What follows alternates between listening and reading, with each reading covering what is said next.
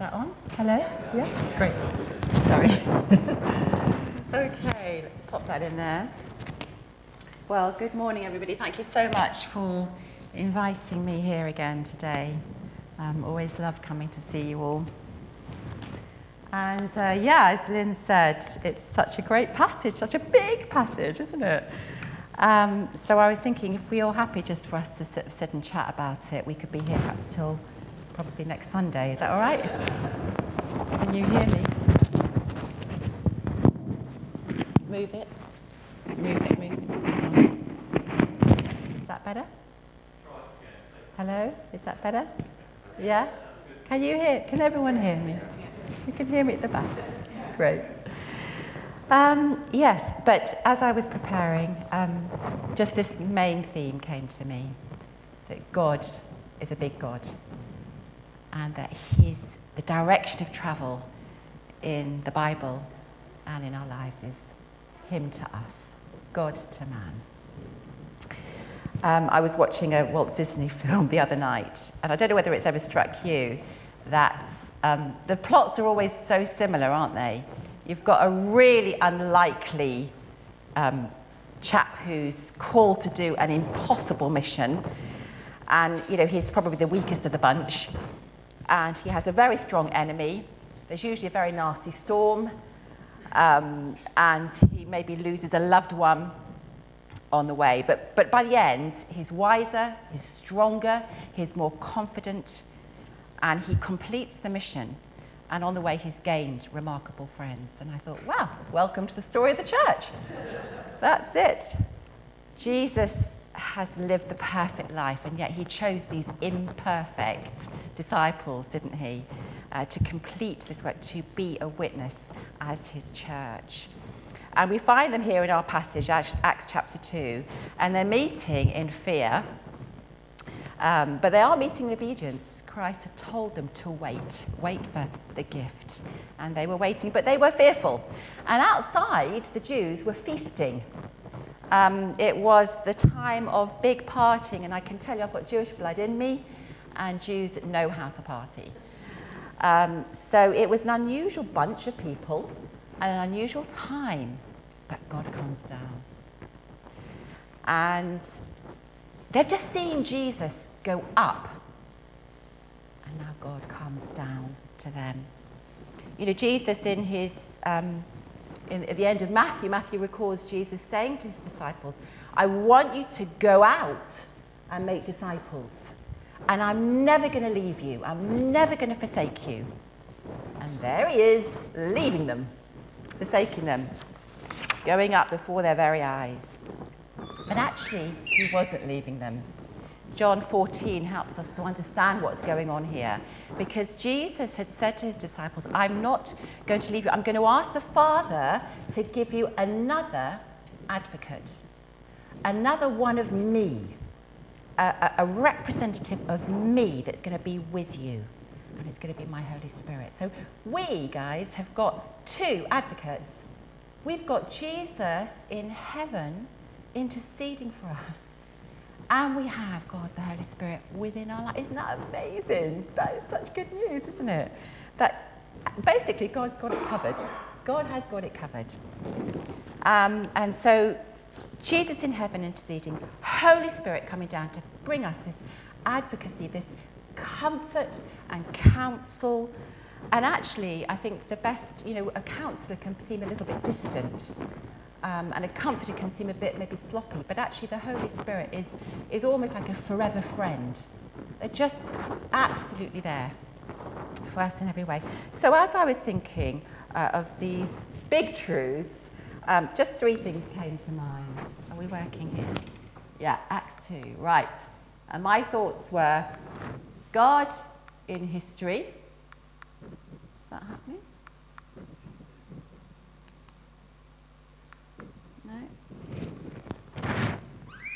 God in history, it's his story. God in his Holy Spirit, and God in the human heart. God in history, it is his story. And he unveils the next bit of the journey, the next bit of the story as we need to know it. Jesus himself had been totally in control of his timeline, hadn't he? He had chosen when to go public in ministry. He chose when to go to Jerusalem. He chose when to die and be resurrected. And now we see God's timing even in establishing his church. This verse 1, we're told, is Pentecost. And we're told in verse 1, Luke says Pentecost, the time when Pentecost had fully come. I love that. Fully come. God is a fully God person, a fully coming person, a God. He knows when to come. All the nations were represented in Jerusalem that Pentecost. And Pentecost was 50 days after Passover. So 50 days. It was a time when the Jews celebrated bringing in the first fruits of the harvest. But it had deeper echoes because it reminded the Jewish people that God had brought them out of slavery, out of Egypt, taken them through the Red Sea, and 50 days later, they were at Mount Sinai. And we know what happens there. God gives Moses his written law on tablets of stone.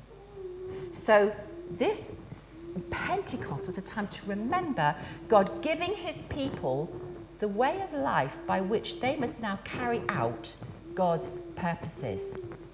God was instructing us how to live out his purposes. And that was 50 days after coming out of Egypt. And now we're in Pentecost, and it's just like Moses had gone up Mount Sinai and had come down with the written law. So Jesus has gone up to heaven and come down, not with the written law carved on stone, but with himself dynamically dwelling in our hearts and minds. Isn't that amazing? God's timing, God's truth. Pentecost was the right time to establish his church, his bride, because the nations had come and they were ready for a party and they got revival. Well, how is that important to us? We want to lay scripture alongside our own lives, don't we? And we want to see how God is speaking to us and our church. And I was thinking, we worship the same God, the God of history. And he's going to come to us at the right time. And he's going to empower us in the ways we need it. We can be confident if we're cooperating with God. Not before him, not after him. But let's surrender our timetable to God, even if it doesn't make any sense to us. He drew the nations, and he was about to do something big and something new. God in your history. Well, God in his Holy Spirit. God comes down. We have just celebrated Christmas, and I love the word that we often sing about at Christmas is Emmanuel. God with us. And as I was preparing, I thought, we can sing Emmanuel at Pentecost. God within us. Wow, isn't that amazing? He promised to never leave us, and that promise is fulfilled. God comes down, and when God comes down, things really happen. Look at the change. These men were not schooled. They were not great in languages. These men weren't known for their bravery. They were normal folk, unlikely characters, like me, and I think probably like you too. And yet God chooses to bless them with this gift of himself. They hadn't loved Jesus that well while he'd been on earth, and yet in his grace, he's going to empower them.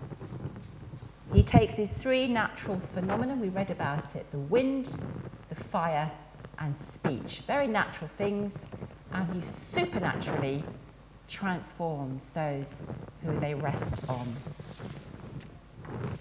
This is a reversal of Babel. I was thinking, back in Genesis 11, we have the story of Babel, where man seeks to reach up to God, where man wants to seek to establish themselves for eternity, where man wants to take the place of God. And if it wasn't so tragic and evil back in Genesis 11, it would be quite comical, because in Genesis we're told that God looks down on man. And actually he comes down to see man's work, and he establishes his own work. At Babel, God confuses man's language and the people are scattered. But at Pentecost, God has gathered the nations, and the barriers, the linguistic barriers, are dissolved. God is establishing the work, his work, in the church, and he comes in the Holy Spirit's power. And even before Babel, we often have this story, don't we, of God coming down in different ways. And right at the start of the Bible, Genesis 1, God comes down, he takes that dust and he forms Adam, and he fills Adam with his life-giving spirit. And now, 4,000 years later, God reaches down and he breathes his life-giving spirit to Adam's descendants. And we're no longer under Adam's curse. God's presence and God's power. Suddenly, the place is filled, we're told. God is getting man's attention, God to man. And it's spectacular. The whole house shakes. The people inside the house shake.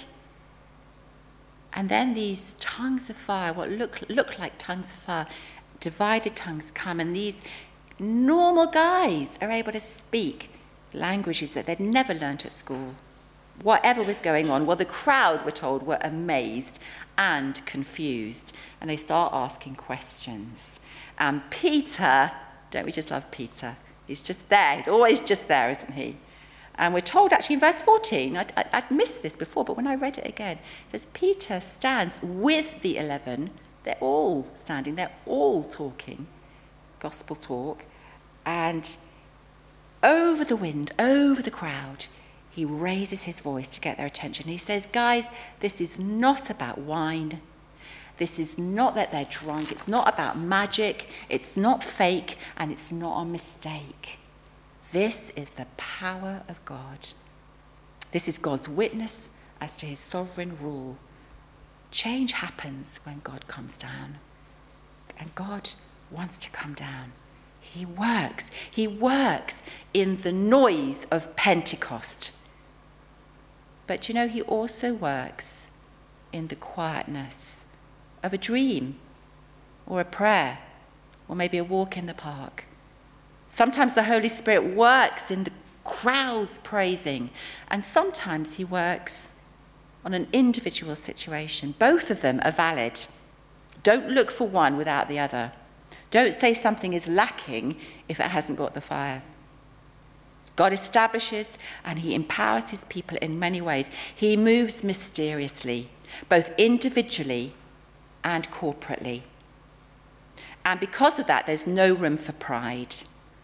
We are the unlikely bunch in the story, aren't we, on the journey? There's no room for pride, and there's no room for jealousy, because the Holy Spirit is a gift. And he is the one that brings change, not us. You're offered the gift.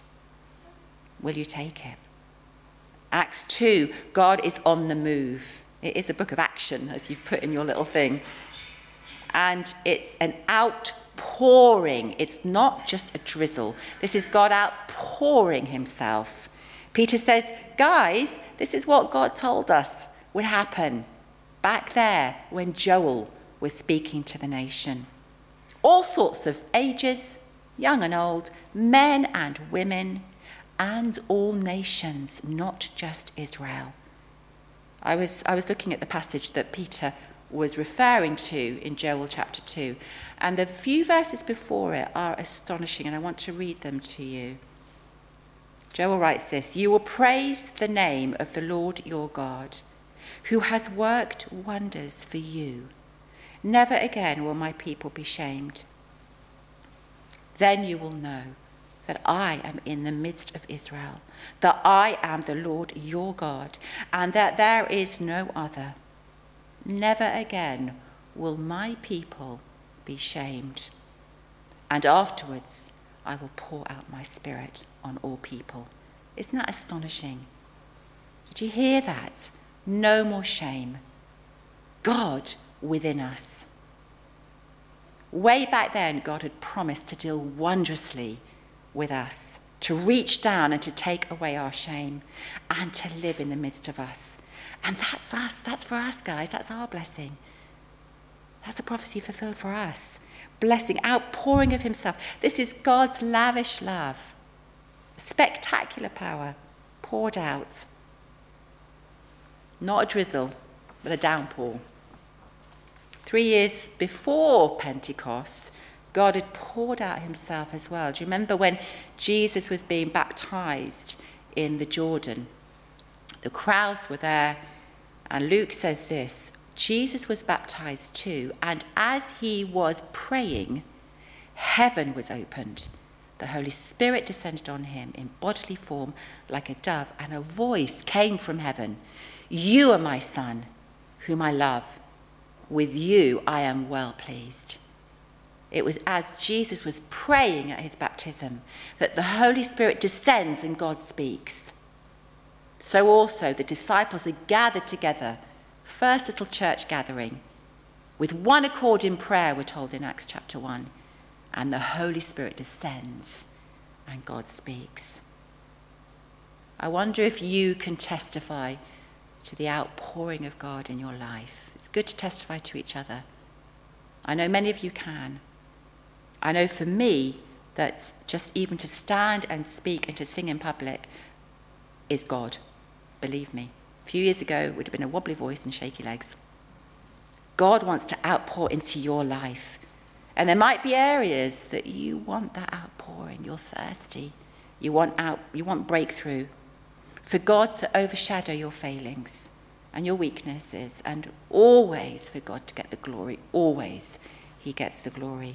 And I pray that God brings you into that change in this new year, 2022, that he has promised for you, and he has said he's going to go ahead of you. So ask him for it. So we have supernatural help from above, God's presence and God's power. Do you know, without it, we are hopeless, aren't we? Without the Holy Spirit, a body without breath is a corpse. And a church without the Holy Spirit is dead.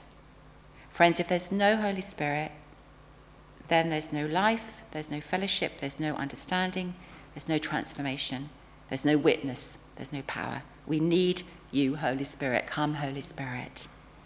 And the good news is that if you're a believer here today, there's no place God's Holy Spirit can't reach, can't empower you with his power, with his purity, with his love, with his protection, with his wisdom.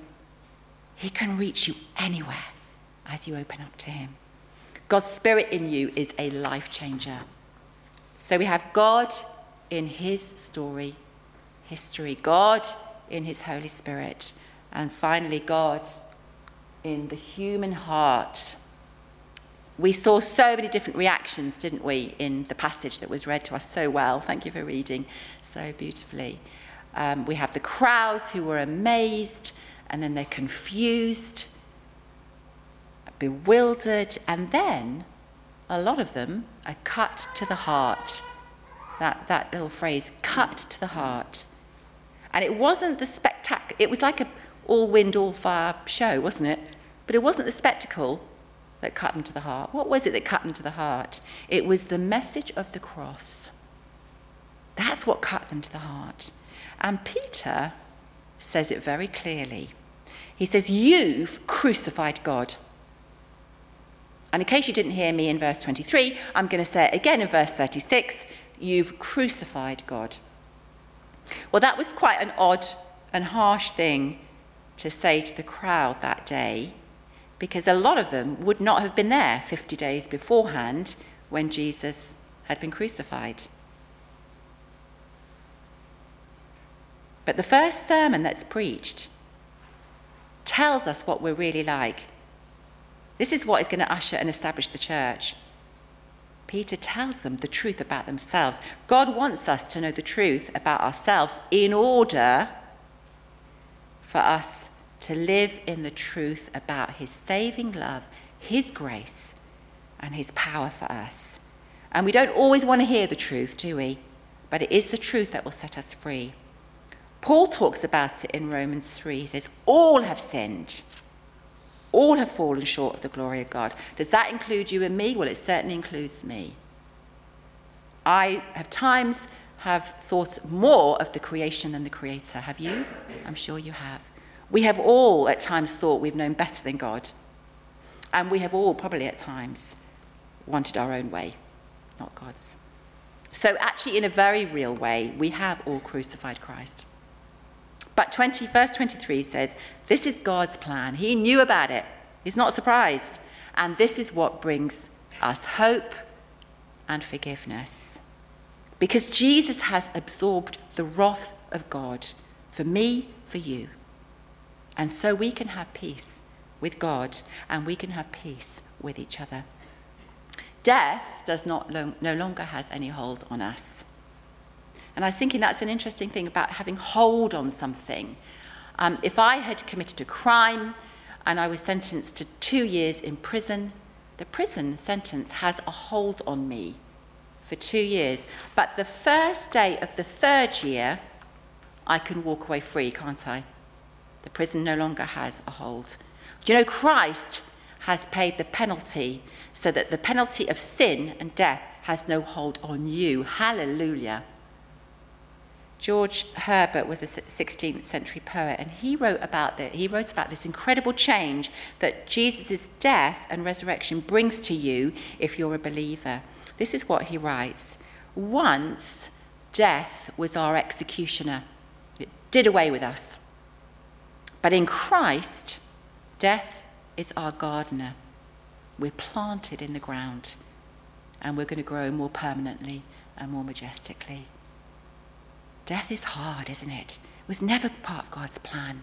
And we weep at death, and God weeps at death. Jesus wept at Lazarus' tomb. But Jesus has got the victory. He's given us resurrection hope. And death now is our gardener.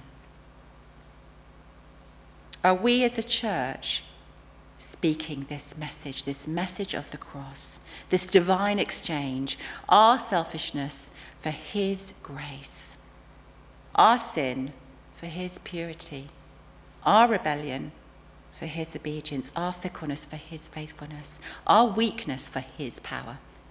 It's always the message. This is always the message. This is a message, and it's from heaven to earth, God to man, grace upon grace. Peter is saying, you guys, you have a past, but in Christ you can have a future. If you hear the message and surrender to the lordship of Christ. And that verse 38, I'm going to read it again.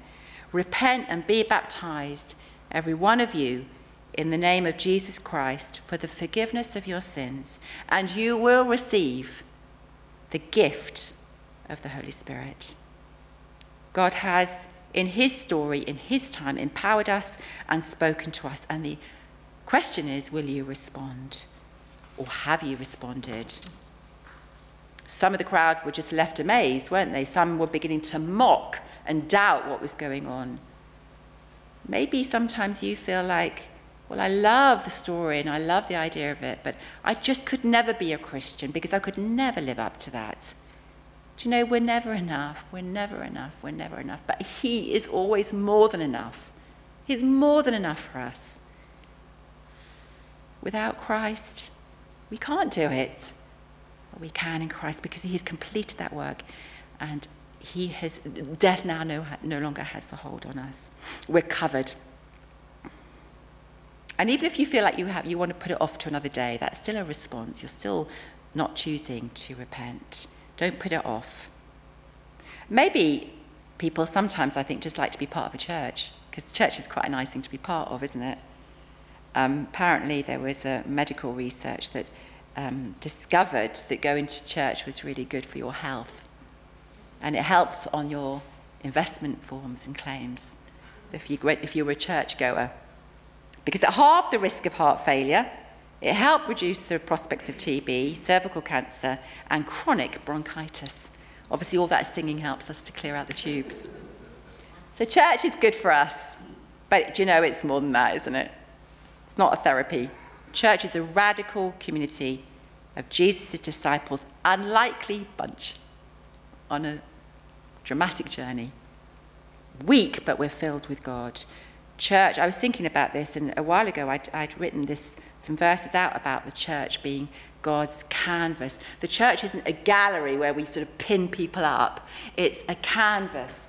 And I had done this picture, you can see it later if you want, that we're like broken brushes that God uses on the canvas. The church is the canvas, and he's displaying his glory. An artist wouldn't choose to use a broken brush. God chooses to use us. And he paints his glory for the world to see from the church.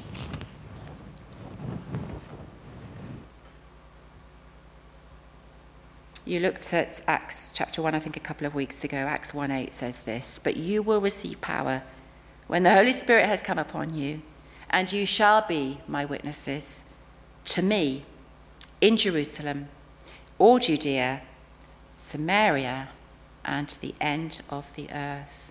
There's two things were promised there that will happen. We're going to receive God's power, and we're going to be witnesses. You will receive power, you will be my witnesses. God always has a witness, however dark the time seems. And it does seem a dark time. And there are many countries who have a very hard time. They couldn't meet like this, could they? How blessed we are that we can still. But God will always have his witness. In the Old Testament, Israel was the witness to the nations. And then John the Baptist was the witness to the nation about Jesus being the Messiah. We, the church now, are God's witness, called to witness once again to the nations.